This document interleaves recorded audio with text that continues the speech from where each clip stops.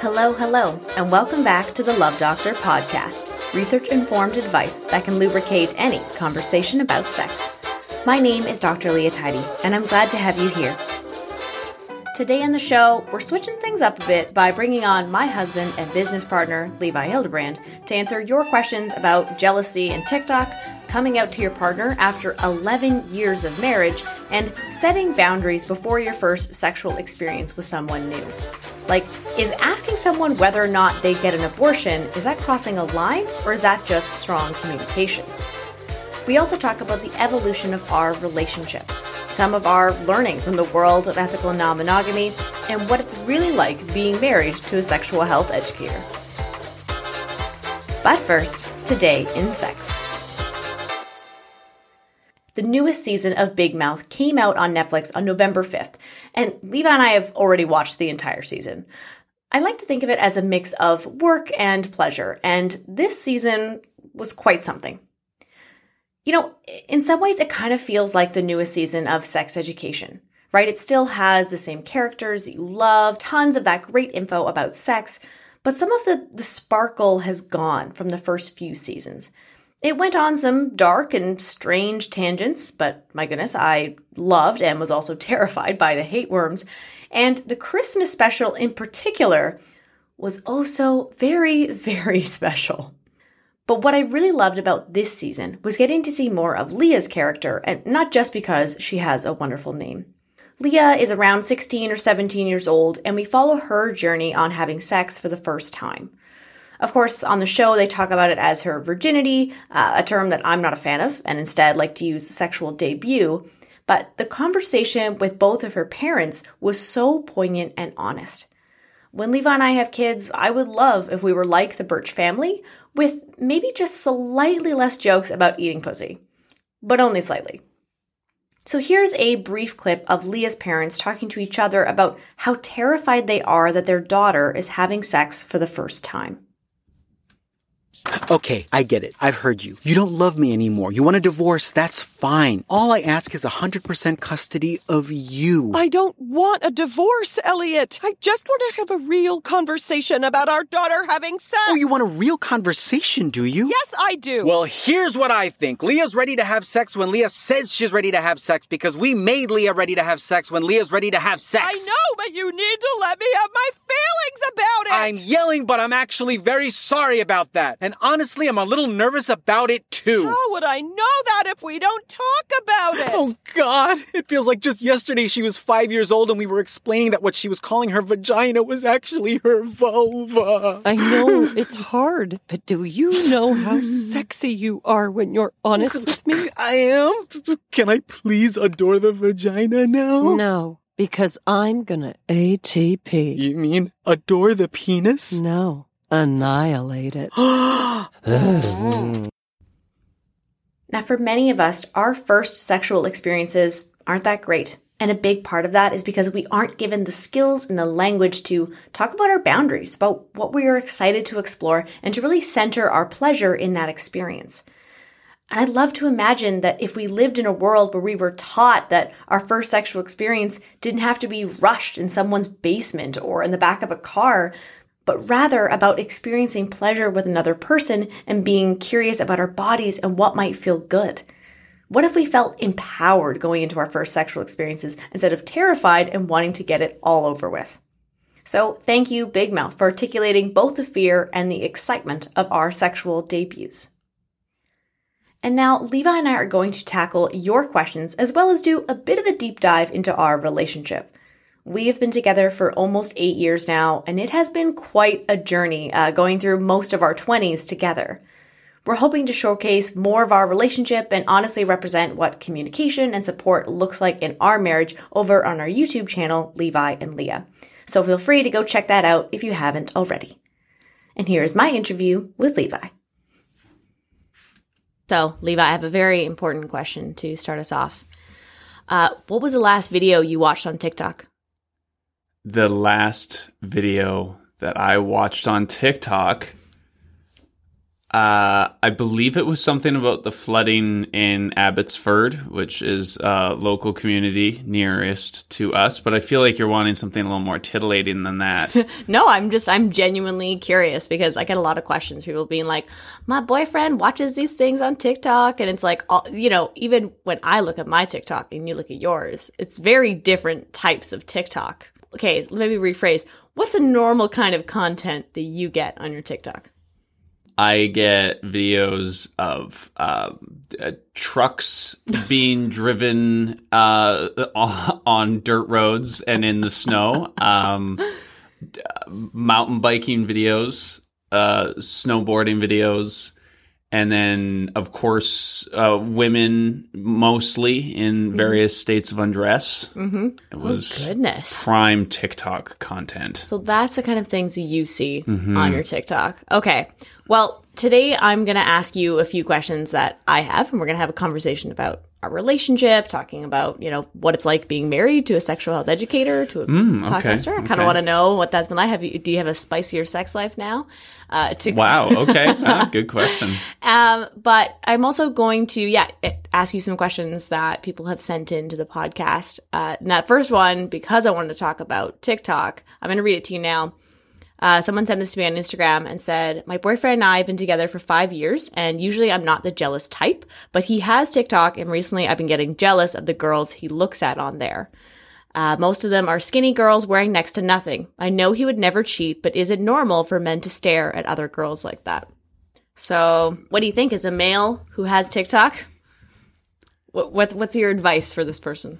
Well, I think partly they have to understand that TikTok is a platform based on an algorithm that basically dictates what you should watch. It's predictive. So he entered his information, which was, I'm a male and I live in this part of the world. And perhaps he logged in with another social media account. And so they gathered a whole bunch of information based on his preferences, based on what he consumes online. And what he consumes online is probably not very emblematic of like real life. It's a sensationalized version of reality.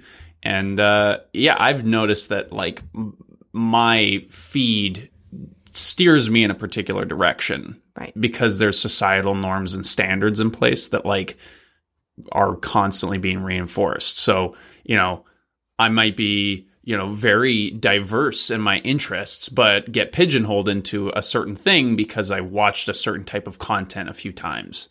Right. So, I don't think it's necessarily that he's specifically fantasizing about a different body type than you per se. But that's just kind of what the internet does is like, unless you go out of your way to search for a specific type of thing and then create that, you're going to get fed what the algorithm believes everyone is into. Right. Well, and I wonder about this jealousy piece too, where there's a difference between walking down the street and openly ogling someone, which again, listeners, we won't do. Like, be a regular person and you can check someone out subtly and not make them feel uncomfortable. But the difference is when it's online, you're able to kind of view it in a way that maybe you're unencumbered or unhindered in the way that you're watching it, right? Yeah. So is it a way to not necessarily like kind of live that fantasy in a way that you wouldn't do that in real life? For sure. Yeah, you would never go out and, like spend, I don't know, tons of time looking through girls' profiles on TikTok and Instagram in real life. But yeah, like it's not real life. It's you're existing in a digital reality in which, these women in particular are incentivized to, perform for the male gaze. And so they wear certain things because it gets more views and they do certain things because it gets more views. Is that representative of their personality? Is that representative of their values? Does that express a nuance of their character and personality? Absolutely not. It's a thirst trap. This is why it's called that, is because it's a trap. It's not real. Yeah. It's a fake illusion that they're creating for an algorithm that works, sadly. Well, it's an algorithm that exists in a patriarchal world and system, right? So Exactly. you are being valued constantly for how men are seeing you. And I think a big part of that as well is also women seeing each other as the enemy, as a competition, as opposed to, seeing each other as fully fledged human beings. True. So I wonder if that's part of it too. Like, I think particularly online, we know this firsthand, you can share your life or, your body or whichever else in different ways, and it becomes idealized in some ways, but that's not the reality of it. So I don't know. I guess I'm thinking about, for this listener, like having an honest conversation with your partner about like, oh, this makes me feel kind of uncomfortable. But unfortunately, this is quite a large topic that you're digging into. It's going to take some learning of your own sense of self and self-worth, and knowing that the more that we consume content that has, people sharing their bodies and their lifestyles, the more we feel shitty about ourselves. Yeah. I actually specifically deleted and unfollowed all of the models that I was following on Instagram like a couple years ago.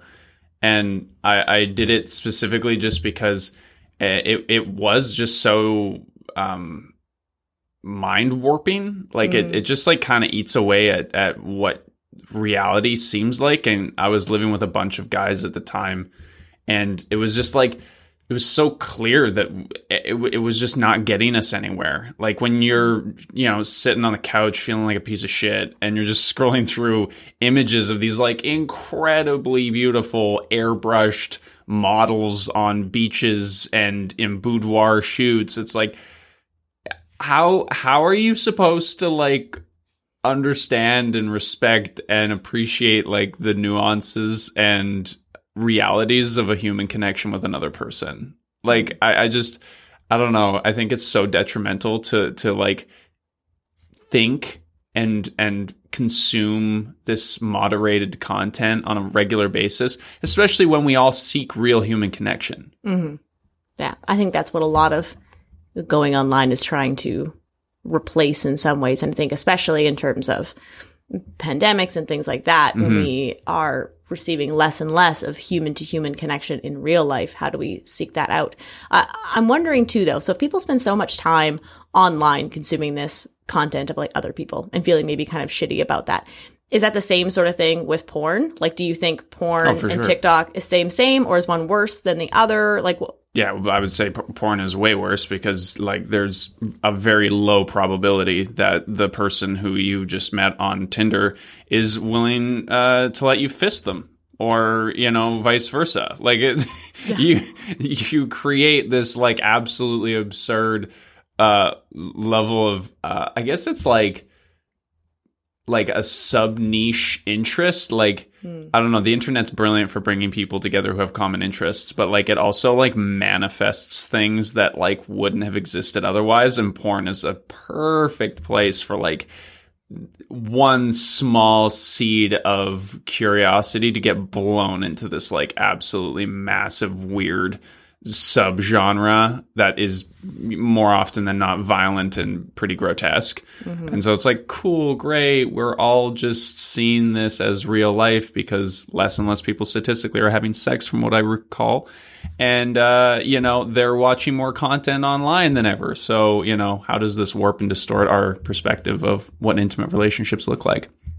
I don't know if people are necessarily having, well, they are, like, there is some studies saying that like younger people are having less sex, and there's all this worry about it. But then also that younger people are like delaying their sexual debut. So they're older and older at the time that they have their first kind of sexual experience. But if you have, not to say filled that void, but if you filled that time of not having human sexual connection, are you filling that with being on social media, watching porn, watching things like that, and feeling like that's a substitute? I think that's where the problem lies. So has your porn use decreased the more sexually aware you have become? Yeah. Okay, now talk to me about that. Unpack that for me. Well, I definitely watched more porn when I was single, like when I was on my own. But I also think I didn't grow up with television. I didn't have a lot of digital content in my life, and ironically now I create digital content online, and I spend literally all day every day online. But I am kind of sensitive to the impact that it has on my mental well-being. Like I have a low tolerance, I think, for just like general consumption. When it comes to creating and like working, I'll spend all day on the computer. But like if we sit in front of the computer or in front of the TV and we watch TV for 3 hours, I feel like shit after. Like I'm just like tired by that experience. And porn just kind of like loses its appeal for me pretty quickly because I just feel terrible after a certain amount of time. Like it's so empty. And I'm pretty sensitive, so. No. So what I'm also interested about is I think because we share so much of our relationship online as well, and you and I have been on journeys together, but also separately, you know, in terms of our careers and everything. And I would say definitely over the last few years, particularly for me, my own sexual awareness and blossoming and, you know, just sense of my own sexual self has really come into being. But I have an internal understanding of that. But what has that been like for you? Like your sexual journey throughout our relationship, like as part of that, you know, has it mirrored the journey that I've been on, like in becoming a sexual health educator, or like what's going on now? What's come up for you? I think, well, frig, I don't think we need to just jump right into me. I feel like people need to understand a little bit of context for you. So when Leah and I first got together, she was, folks, how do I say this? A shell of what she is today. And I don't think that I necessarily had anything to do with her transformation over the years. But like, I think if there was a person who embodied the term late bloomer, you are like the poster child for that. And I think I recognize that. I give myself a little pat on the back for like recognizing, the diamond in the rough per se. Yeah, it was so rough. But yeah, you were also I was 22, you were 21 when we got together. Yeah. And you and I had already been like in acting school for 3 years. I was very concerned about my public image. I was trying to become a famous actor. So I was like incredibly aware of like how I was presenting to the world, what I was putting online, trying to, look a certain way, and you absolutely were not. You wore like half of your clothes was like, I don't know, hand-me-downs from your brother or something. And like the photos of you online were just like shot with a potato and like you're on the side of a highway in one of the shots. Like there was no glamorization of the beauty that you held in that time of your life. You didn't have that like sense of self that I could sort of perceive. And it has been really inspiring to see over the years you mature into that.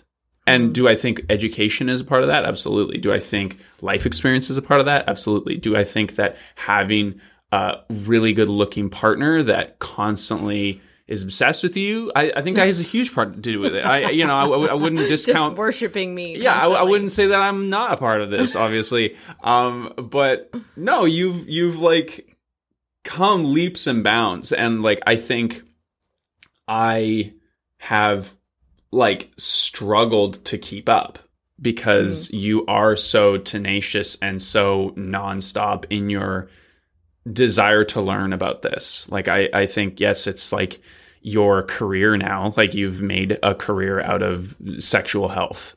But like it's very much a part of who you are, I think. Like I think that this hits pretty deep for you on a psychological level, on a personal level. And you've applied a whole bunch of your skills. Like you as a researcher, as somebody who's curious about things, who's highly, highly empathetic and thoughtful of other people's lived experiences and how that goes. I mean, this is all coming together. Like you're always kind of like evolving into this like new formula, like those Pokemon where they like go from, the little Diglett to like when did they add Charizard? What's Charizard's my favorite. Or Squirtle? Is that the one? Yeah, you're a Squirtle. Come on, let's be honest. And then you turn into Blastoids, so that's pretty good. Like hilarious. That's an apt like sexual health. Yeah, water, thing, right? Let's go. Moisturized. So you're I don't know if you're full Blastoids yet. My prediction is like in your 40s you'll hit like full Blastoids, and you'll like I don't know, there's like a term for that in Pokemon. It's like evolutions or something. You're like Pokemon nerds, tell us what it is. We don't clearly we don't know. We know enough to banter, but you've gone full Blastoids, or you're going to go full Blastoids. And I think that's very few people, I think, have the resources, the time, the education, and the willingness to do that kind of deep learning and that like really difficult but incredibly powerful work that it takes to like really think about what you truly want.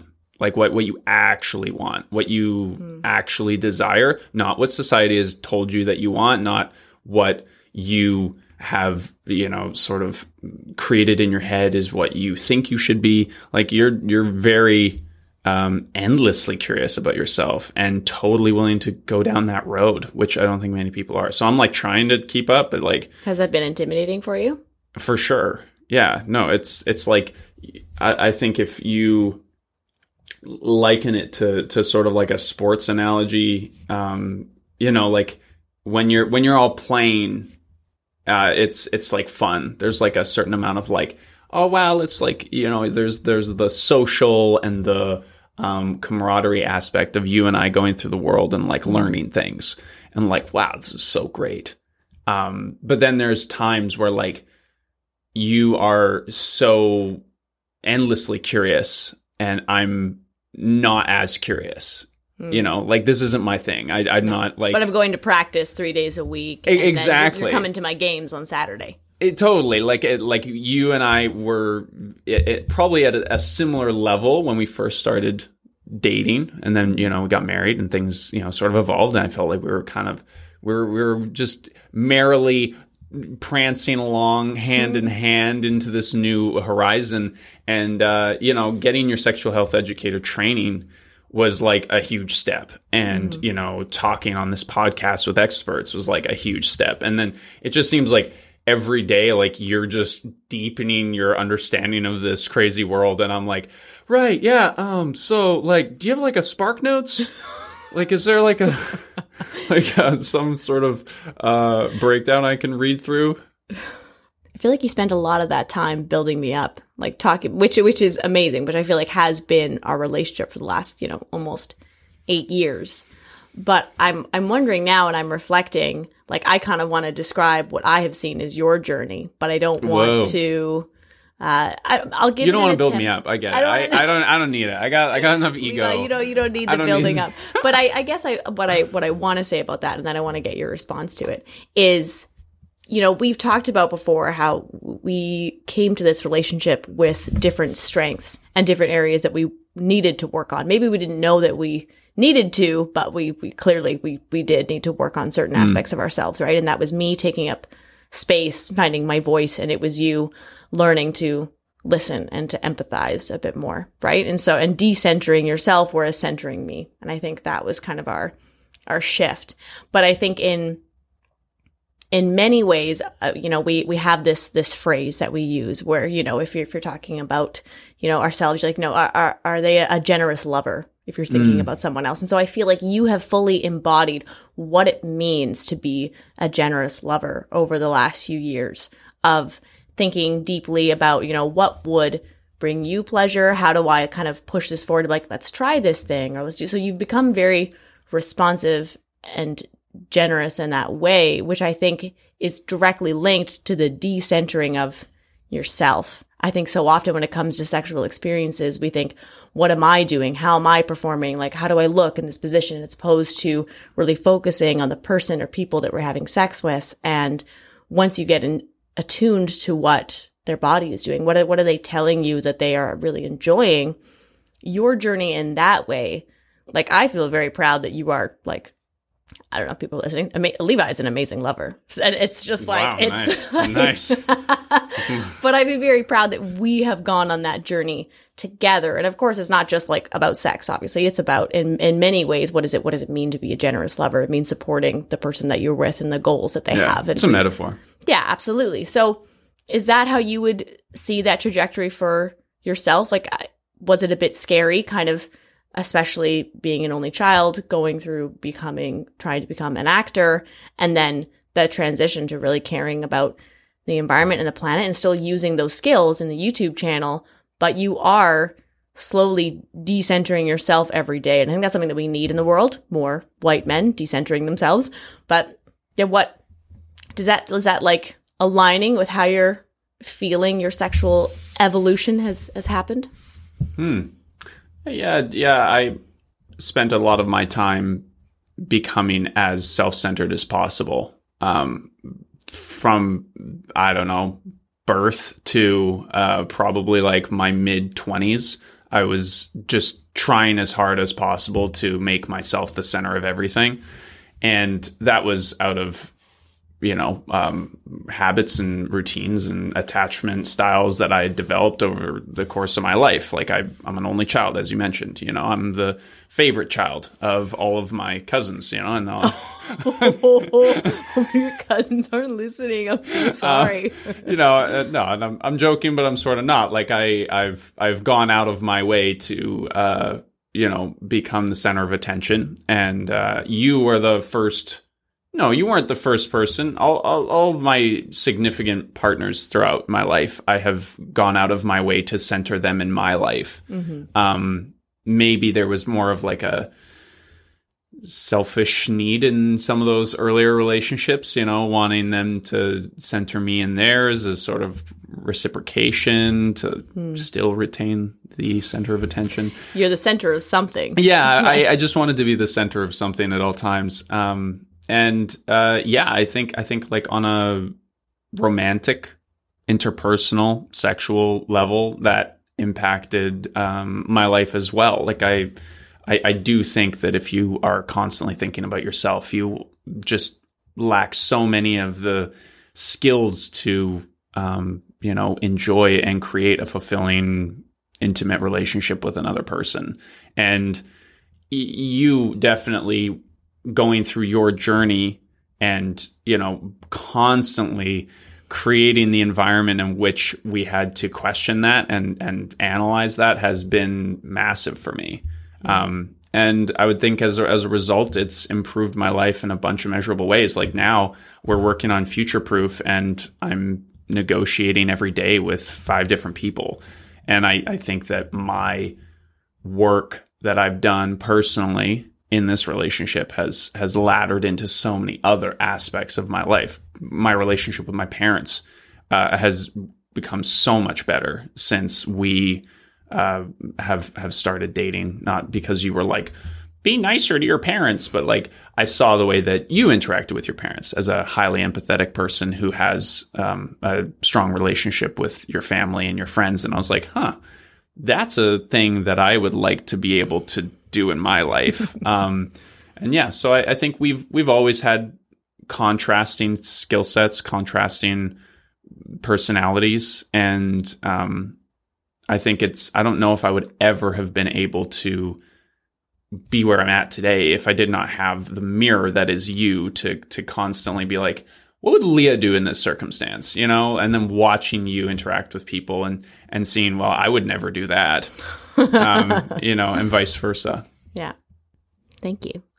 Okay, I'm going to get you to put on, now that you've basically said how much you've evolved, this highly evolved human being, so aware, so empathetic. We're going to take another question, and I'm interested to get your take on this. This is from a male listener.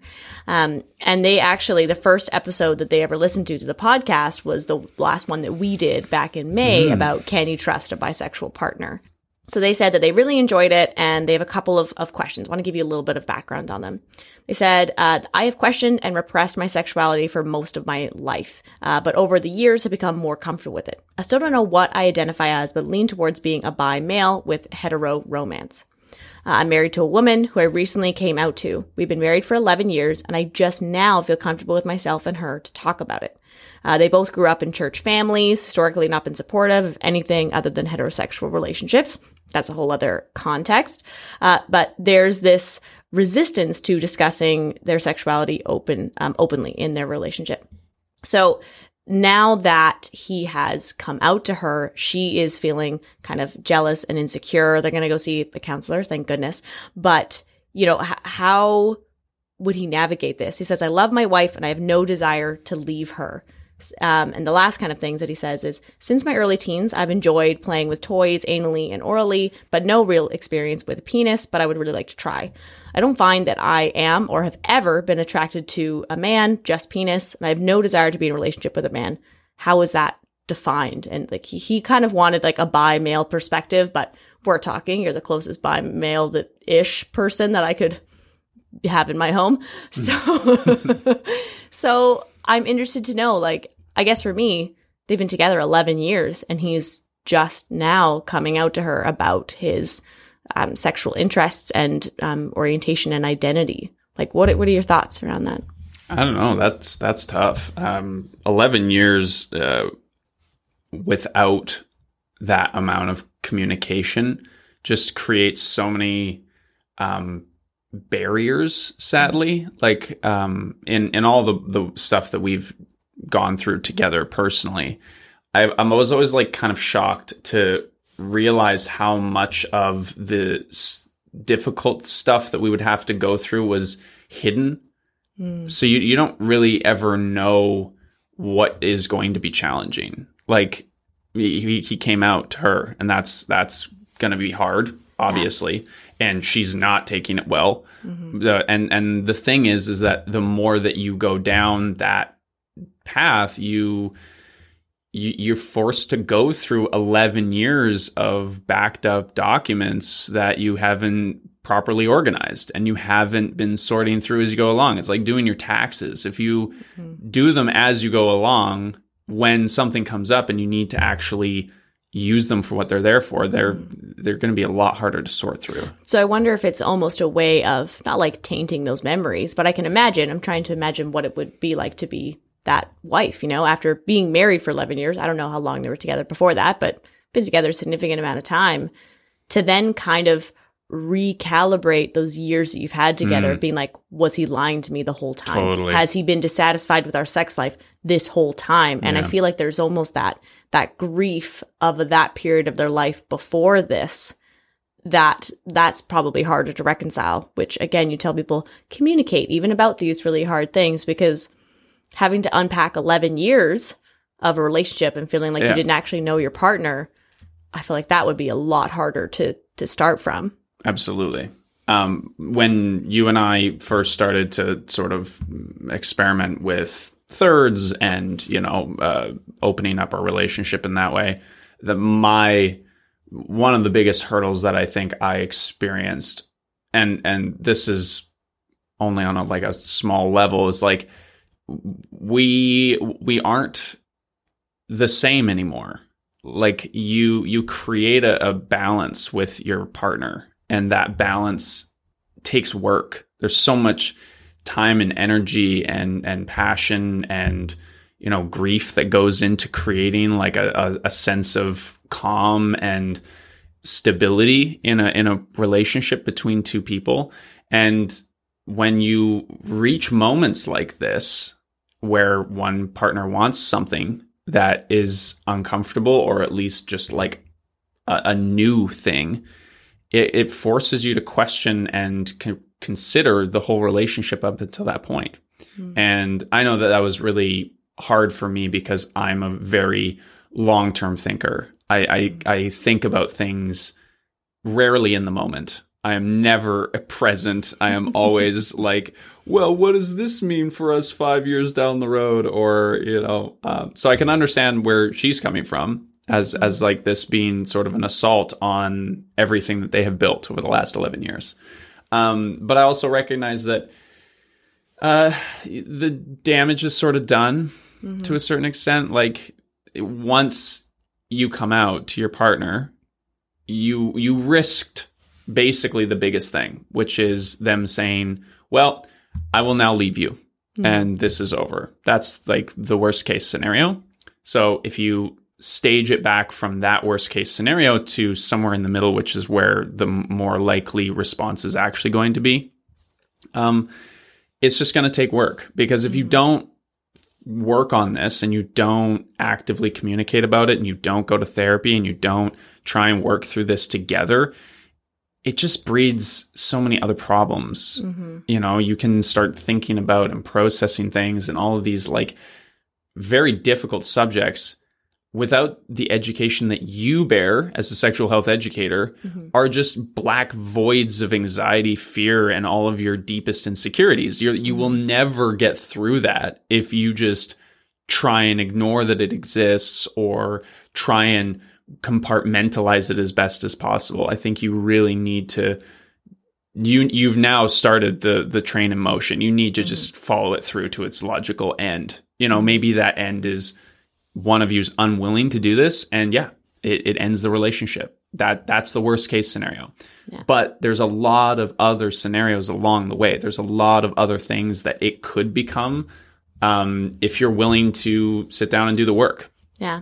But I think, like you're saying, it's not getting lost in the hypotheticals of like, well, this could happen, this could happen, this could happen. It's like, well, we need to sit down and talk about where we're at right now. So then we can move forward. And then instead of being overwhelmed by all of these different things that, you know, him coming out to her could mean, it's okay, what does this mean right now for our relationship? That's a great point. And, you know, I'm lost in terms of like language. Like sometimes it's hard to pinpoint someone else's identity, right? It's hard to pinpoint our own identities because they're fluid. Like that happens throughout our lives. And so how he described himself as, you know, bisexual, like sexually maybe attracted to men, but as he said, mainly just the penis, and then they're hetero-romantic. But that can be hard to parse out because we have linked together, you know, romantic relationships and intimacy with our sexual relationships. And so trying to take that out to say, you know, in our like marriage that they're talking about, this isn't threatening that. This is a different sexual desire or fantasy that I have, which is around a penis. I will say that if you do decide to have sex with someone with a penis, hopefully you're having a conversation with them as a whole human being and not just their penis. But being really open about what those boundaries are, about saying like, you know, this is maybe on my sexual bucket list, you know, to do this. But trying to create that safe environment, really, you're going to have to, before a penis comes anywhere near you and your penis near another penis or whatever else, like you're going to need to do that emotional labor of what does this mean for this relationship? And can you and your partner separate the romantic, intimate relationship that you've built from these sexual experiences which you desire? I'll also say, though, there's a huge privilege piece in here where there are some researchers who say that people who, you know, enter into non-monogamy or polyamory and all of that, that is a privileged space. You have to have the time to think about this or the resources to buy the books, to read them, to maybe go to therapy and all of these other things. It's like, it's not that anyone could be non-monogamous, of course, but it is really steeped in the socioeconomic layers that we have. Completely. Because, you know, if you're a working 9 to 5, you have 2 jobs, you have kids, like whatever else, you don't have time to do that deep work on yourself. I think that's I think why so many people have such a difficult time with polyamory, because like there is an unfortunate sort of assumption that if you're bisexual, then you're also non-monogamous, like you can't be satiated by just one person, etc.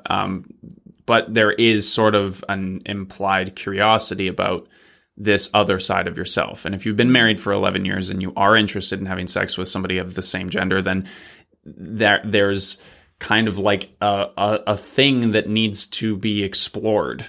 You know, so for the partner who's like, oh, wow, you're bi now, I guess. What does that mean? Well, it means something's got to give. Like you can't, you're either denying one person's sexual desires or you're denying another person's, comfort. And so you have to like find that middle ground. And that's like, yeah, it's difficult, but it's not impossible. And I think the non-monogamy world, if you are capable of it, if you have the resources and the education and the time to dedicate to learning about it, and a partner who's willing to do that, can be really fruitful. It can be really exciting. We've had a pretty wild time, learning about this whole process, but it doesn't work if both aren't into it. Yeah, definitely. Well, Dan Savage calls it poly under duress, where there's one partner or partners who's really into it and the other one isn't. And so I think there's also a tricky line where I have talked about this, in recent podcasts with Dr. Amy C. Moores or with Cassandra Heap, about how there's an unfortunate thing in non-monogamy where compromise, absolutely, you have to compromise in any relationship. But when it comes to non-monogamy, you can get into really tricky territory where if you're saying, oh, you're feeling jealous or you're feeling insecure or whatever, you just need to work through that in order to like fully be non-monogamous. Like this is your own personal stuff to deal with. But then how does that impact each other's boundaries? Right? So non-monogamy doesn't mean a free-for-all, nobody has boundaries. If anything, there are more boundaries. There are more levels of communication that need to be built up. But that can be tricky, right? Because you want to say, oh, well, why am I feeling jealous? I need to just like work through this. If I was truly polyamorous, I wouldn't feel this way. And you're like, well, that's not actually how that works. But that's some real nuanced emotional things to unpack about yourself. I think that's the hardest thing to grasp, is that it's like you can't say one is wrong, because if the person who is not willing to be or non-monogamous just doesn't want to do it, like say for example, the female in this scenario, she's just like, I don't want to deal with it. Yeah. We're going to have kids, or we have kids, or my parents are sick, or there's all these other things happening in my life, and I just don't want to deal with this. This is too much for me. It's incorrect, and it's not a safe and healthy way for him to say, well, I want to do it, so I'm going to do it anyway. So, but at the same time, then he is forgiving or giving up his sort of desires. And there is always a compromise somewhere in there, I think. But yeah, like it's difficult to think like, okay, there is sort of an ultimatum here. Right. Because for some people it might be an ultimatum. And you have to figure out for yourself where that ultimatum lies. At what point on this journey is it too much?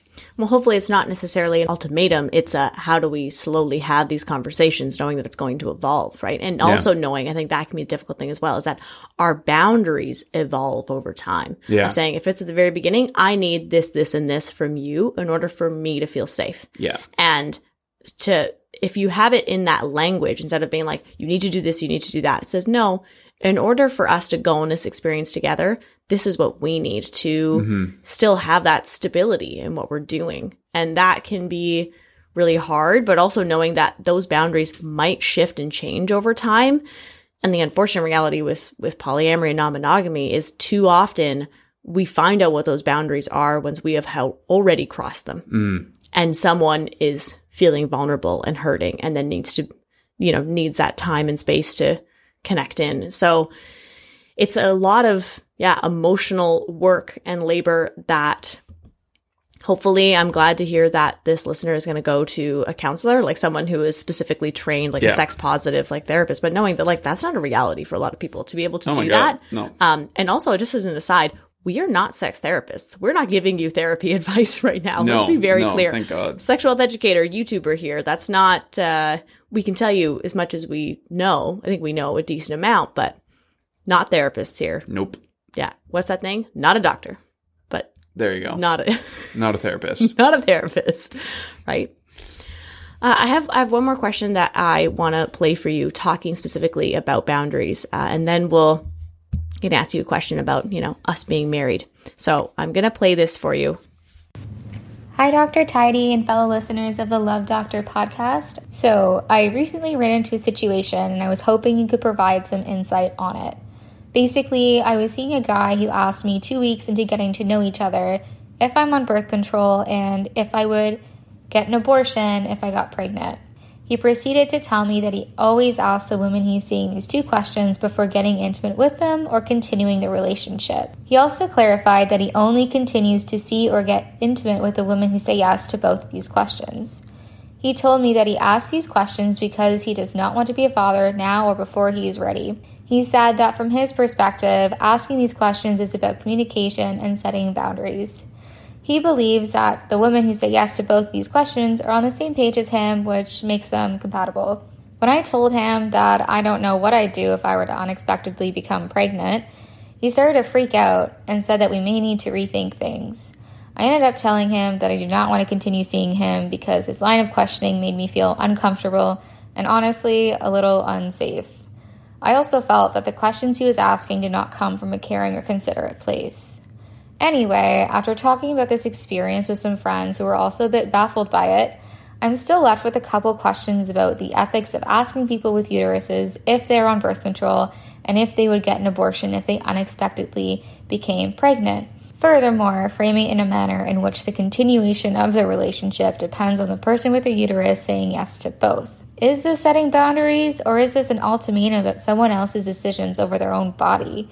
I would not think of asking a person with a penis to get a vasectomy because I don't want to get pregnant right now. Also, is this a verbal contract that infringes upon bodily autonomy of the person in the relationship with a uterus? And do these questions reflect societal beliefs about what people with uteruses can do with their body, or that other people should have a say in what they can or can't do? I mean, if someone were to become unexpectedly pregnant, there's a lot more options than just the 2 that he mentioned. You know, I understand that the guy I was seeing did not want to be a parent before he's ready, but neither do I. So why do I have to bear all of the responsibility by committing to birth control and getting an abortion? I also don't think there's a point in asking this question because it's hypothetical, and I don't believe a lot of people would 100% know what they would do. Maybe in today's society, people with penises are being pushed to bear more responsibility in unplanned pregnancies than historically, and maybe this is creating more anxiety within them. I'm not really sure, but if this is partly the case for some people, I think this anxiety should be used to advocate for birth control for people with penises instead of putting more pressure on people with uteruses. Either way, I'm still not sure if it's ethical or considerate to ask people with uteruses if they get an abortion because it's a complicated, triggering, and even dangerous topic for some people, or a lot of people with uteruses. Thank you for listening. I'm really looking forward to hearing your conversation about this, and thanks for all that you do. So that's a lot to unpack in that question. So initial thoughts, what's coming up for you around, this person very clearly 2 weeks into dating someone, like, what's the deal? Like, are you on birth control, and would you get an abortion if you got pregnant? Well, I do think that it's communication, which I think is better than this coming up later without any conversation having been had. But I think that perhaps the way in which it was communicated was not great. It sounds like, and the caller said that it didn't feel like it was coming from a place of like concern about that person. It came from like a, I really don't want this to happen. But even if they communicated that in a way of like deep caring, do you think it's still okay to ask someone before you have some sort of, procreative sex with them, reproductive sex, that, if we have sex with each other, if you get pregnant, you're going to get an abortion? Is that ever okay? Well, if you say it like that, no.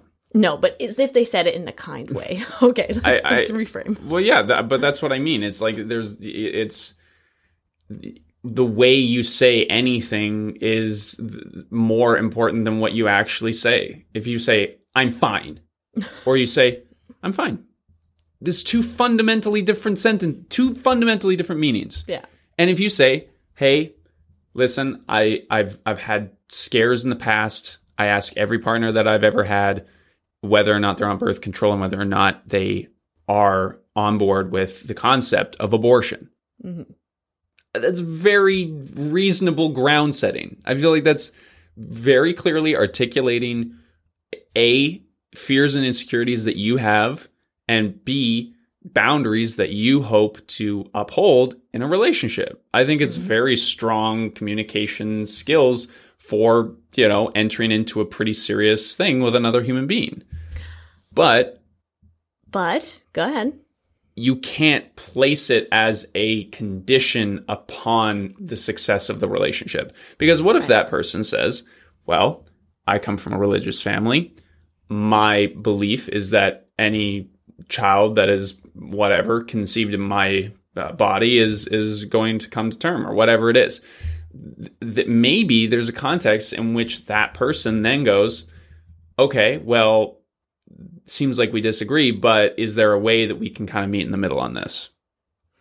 How would you meet in the middle on this, though? I mean, you change the type of sex that you have. I would think so, yeah. You could have lots of different types of sex that wouldn't result with the sperm or the egg coming anywhere near each other. Lots of fun things you can do in the meantime. Yeah. But I guess for me, I need to separate it out, because the birth control conversation, I agree with you. I think having that strong communication, are you on some form of birth control contraception? I don't think you can say, you should be on this form. But I also think, as someone who has a uterus and who has had to negotiate different forms of contraception with people before, I think it's very reasonable to say, hey, I really want to have sex with you, but not without a condom. I think that's a reasonable thing to say to someone, because that's about your own health and the things that'll make you feel safe and comfortable in that sexual setting. Yeah, absolutely. And I also think that when it comes to contraception, that if 2 or more people are enjoying the sex that is happening and someone is on that contraception, that both parties should be paying for that contraception. So it should be a conversation of like, okay, like if we are buying condoms, who's buying the condoms? Are we going 50-50? Whichever. But the bit about abortion, I think, is such a contentious issue, because I think we can have an understanding of what that might look like, of being like, oh yeah, like, I would be fine getting an abortion because I'm at a point in my life where I don't want to have a kid, or I have access to resources to make that happen, where I would feel safe, to have that procedure done.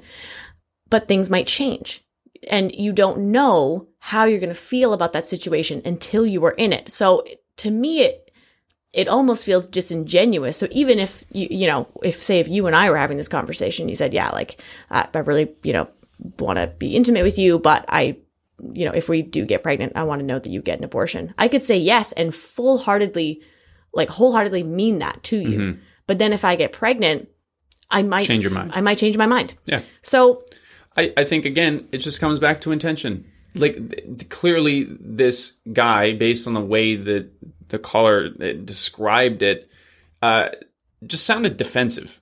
Like, it just sounded like there was, like, he didn't say this, but basically he said, look, I knocked up some chick. She didn't want to have an abortion. It turned into this crazy thing. It was really dramatic, and it was a very negative experience. And now I have this chip on my shoulder because of this thing that happened to me. Mm-hmm. He's not thinking about her. He's thinking about himself. Yeah. And that's the problem. And so once again, like, all of these things can be communicated. You can say things to another human that society would say are very wrong to say to them. But if you say them in a way that you are being very deliberate and thoughtful about your own feelings and their own feelings, and you're communicating openly and being willing to invite the no, then there's so many ways for that to blossom from there. This could have been a very productive conversation. Well, it could have, like, to have that level of open communication before you have any sexual experiences with each other. Mm-hmm. That's amazing, because I think so often we don't actually have these conversations until we are already in that situation where it's like, oh shit, I'm late. Or, I think I might have an STI or something. Like, we're not taught to, front load these conversations before we have sex with someone. So in some ways, I'm like, okay, so he's demonstrating that he's a strong communicator. However, we live in a patriarchal society where women's autonomy and folks with uteruses autonomy over our bodies is something that we are constantly fighting for. Like, even now to this day, we are fighting for even, right here in all North over America. North America. Yeah, all over the world, baby. So to me, it just sparks something as someone who has a uterus and clearly is very passionate about reproductive justice, that you cannot say that to a person. And even if he has his own personal feelings about, I really don't want to be a parent at this time, like that's something that I'm not ready for, we still live in a patriarchal and colonial society. So how do you get outside of that? Like, we have both been socialized, if it's a man and a woman talking to each other, that there's always going to be a power imbalance. So, right. But now let's flip the script. If this was something that a woman was saying to a man, what would that be? Abortion, obviously, you can't replicate that in the other situation. But being like, I'm not going to have sex with you unless you have a vasectomy. Right. So what? I don't know. What would that be? I think once again, like, how did the caller respond? Like, if he said, "Hey, I asked this to everybody. These are my 2 conditions," and she went, "What the fuck? That's messed up. Why the hell would you ask me that? That's absurd. Do you understand that people with ovaries all over the world are constantly told what they're supposed to do with their bodies, and you just asked me to do that? And there's people in Texas who can't even get an abortion," and laid out the facts to him in a very aggressive way. Yeah, that's probably not going to be a productive conversation. But still a valid response. A valid response, but not a productive one. If you understand that not everyone is a sexual health educator, if you understand that most people get their information off of Facebook, and you try and understand this person's perspective before responding with your emotional reaction, there's room for interpretation. When somebody's anxious, paranoid, emotional, angry, rarely do they articulate themselves well. This is clearly an issue for this man. Clearly, this is something that has been going on for him. He is not articulating this well. But perhaps with a contextual conversation in which some more of this reasoning can be teased out, you might learn that he lost, this abortion was really serious, and perhaps his partner died during the operation or something. And yeah, maybe he doesn't have the emotional intelligence and the depth to articulate that properly. I think especially with abortion and things that are so dramatic, like, we're always trying to prove something. We're always trying to become right in these moments, especially when it comes to your own personal body and your own feelings and things that are really, really serious. This is really, really serious stuff. But yeah, I mean, maybe this guy's just a dickhead. But I think in particular, as a person who puts his foot in his mouth all the time, that there is value in putting your foot in your mouth and being willing to say that you put your foot in your mouth. If this guy said that thing, caller responds and says, "Okay, that makes me really uncomfortable because of these reasons." And he said, "All right, shit, I'm sorry. I didn't, I'm not saying that you have to do this or else I'll never talk to you again. This is more so what I meant." It's a completely different conversation. Yeah. This conversation doesn't go to all the friends where you hash it out and decide that this guy's kind of crazy. There's more. If you're speaking in tweets at each other, you're never going to get to the base of the problem, know? And I think I'm always hesitant to sort of side with one person or another without actually having been there, because, this is a highly educated young woman who's called into your podcast. She knows a lot about this stuff. Yeah. The guy who she's talking about probably doesn't listen to your podcast. No, probably not. And so he's not as educated. He just simply does not have the language. And sorry. Bless you. And so anyway, I don't want to rant on forever, but especially with, contentious issues that have a lot of context like this, I think those who are educated in these things do have some heavy lifting to do to meet people where they're at. I think it's hard when it's something that, as you said, is such a deeply emotional and vulnerable thing to talk about, right? And as you said, is so contentious. And so when you do get a response from someone, and this is something that I've said before, you know, if someone is coming out to a partner, they want to open up the relationship, like they're having these difficult conversations about sex in general, whatever it is, that quite often when you say that to a person, their first response might not actually be how they feel about it, but they're having a gut reaction to it. And I get it. You've been seeing this guy for like 2 weeks. And I mean, you know, you say that you decided you're not going to see him anymore. So this is more of a, you know, a thought experiment that we're on.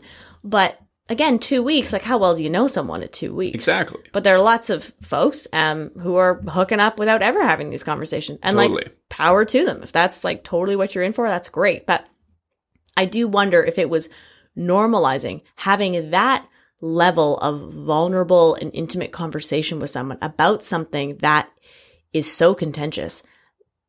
I mean, the level of intimacy that could arise from that could be really amazing. Yeah, it could be really interesting. It could be. I will say, the sexual health educator in me, just to make sure that when we're talking about abortion, to combat all of the shit that we hear about abortion. I've heard this even in like middle schoolers who are like, how does abortion work? Do they have to like, you know, break the body of the baby to get it out of the uterus? I've literally had a child ask me that. And I just want to say that here in Canada and a lot of places around the world, it is much safer. There's something called mifegymiso. So you can either take a pill, one at the doctor's office and one at home. It feels like a really bad period cramp. And sometimes you do have to go in and get an operation done.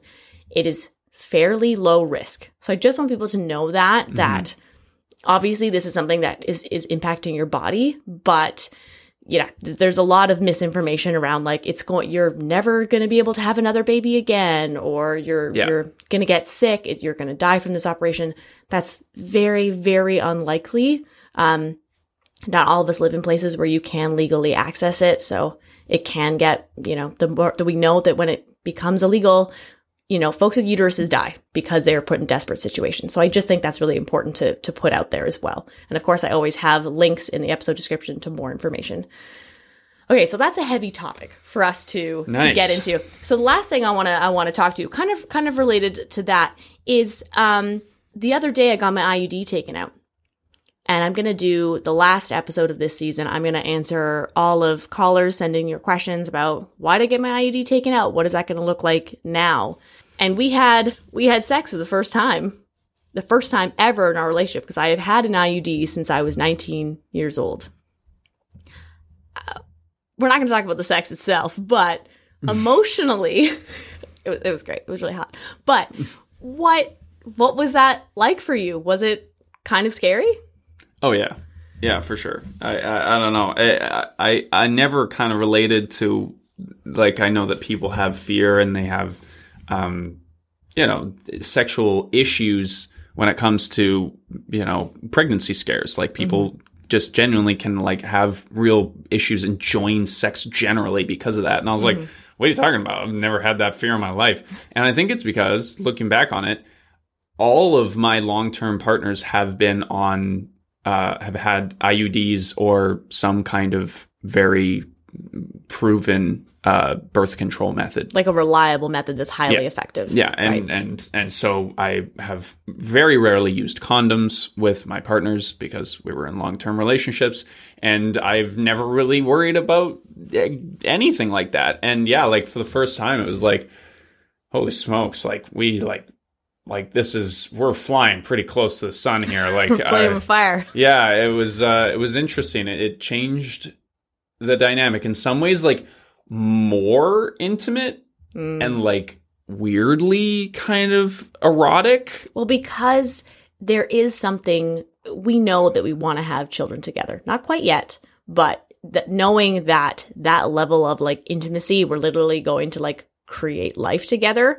I don't know. There's something very arousing about that for me as someone who is approaching the age where my body is literally like, oh, I want a baby so bad. Like it's, you know, something about that was very erotic. But also like that element of fear is also highly arousing for some people, right? So was that kind of what was going through your brain? I know we had a few moments we were like looking deeply into each other's eyes, and I was like, wow, this is like very intimate. And I'm also like, how we doing? Like, where you at? Because you can't just and now we gotta figure out like we gotta use condoms again. Oh my god.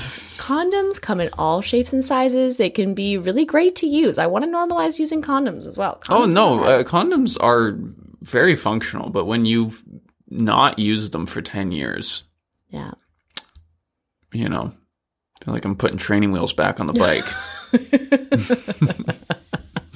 How do you make putting on the condom something that is sexy? I know, that's a great question. And I have no idea. People listening, there's 10 steps to putting on a condom effectively, just so you know. Oh, good. But, well, let's just implement 10 steps of something in the middle of having sex. Yeah. Step 7 is actually like having the sex with the condom on. So there's 6 steps that lead up to before that actually happens. How did they think that was sexy? They're like, hey, you know what will help condom use? Let's create a 10-step plan for people to use condoms. Most people really will only use a 3-step plan. Open the condom, put on the condom, throw out the condom. Right? That's basically it. Wait, they don't even use it? No, they might use it. No, putting it on. Sorry, 4 steps. Use the condom.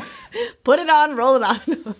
Yeah, you just put it on and then you take it right off again. That it helps, right? It captures it, right? Yeah. No, so, clean up is going to be easier. But I also, I think about that as well, where we're at the point in our lives where if I were to get pregnant, that we are going to have that child. Because that's what we decided that we want to do.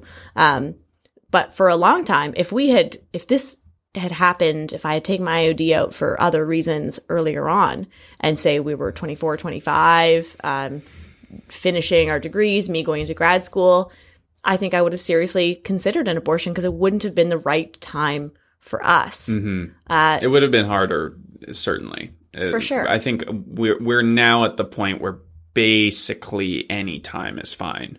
Like we have some things that we would like to accomplish and do and still see as, untethered people. Mm-hmm. But it's we're kind of open to it now. Yeah. But it's scary though. But what are you going to do? Like, what's this process going to look like for the content you're going to create around like this journey?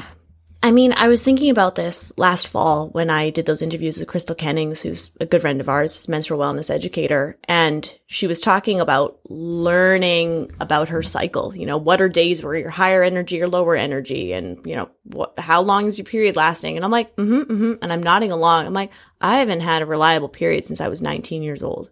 So it's been almost 11 years. And I want to know what's going on with my body. Like, my body has still been ovulating this whole time. That the hormonal IUD doesn't stop ovulation, but you don't really get a period. Most people don't get a period after that first year. So I want to know, what does that look like? I have a couple of ovulation kits here, and I also have pregnancy kits. Like, I want to know what's going on with my body.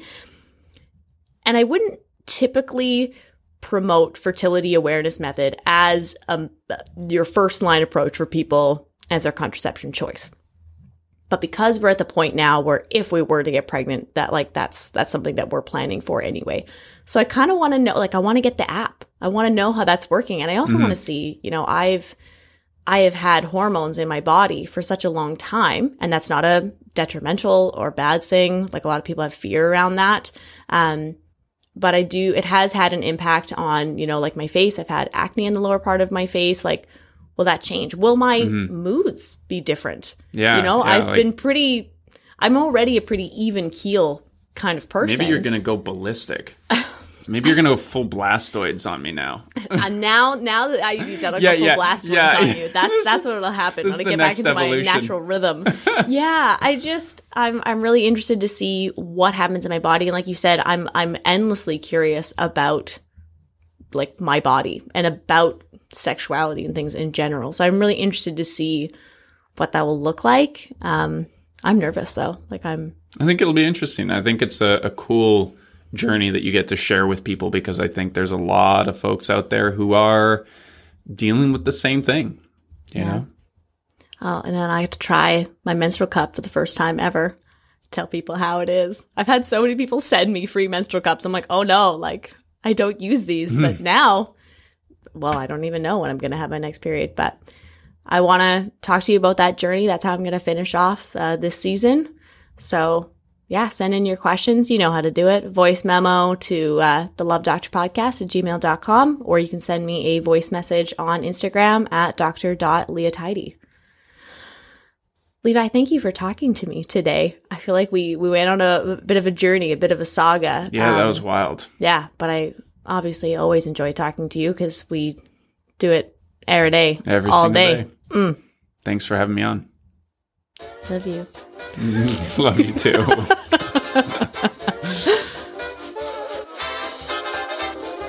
Thank you so much for joining me today on the Love Doctor podcast.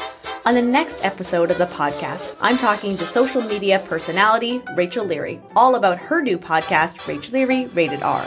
We also talk about what it's like to date when your job is to literally share your life online.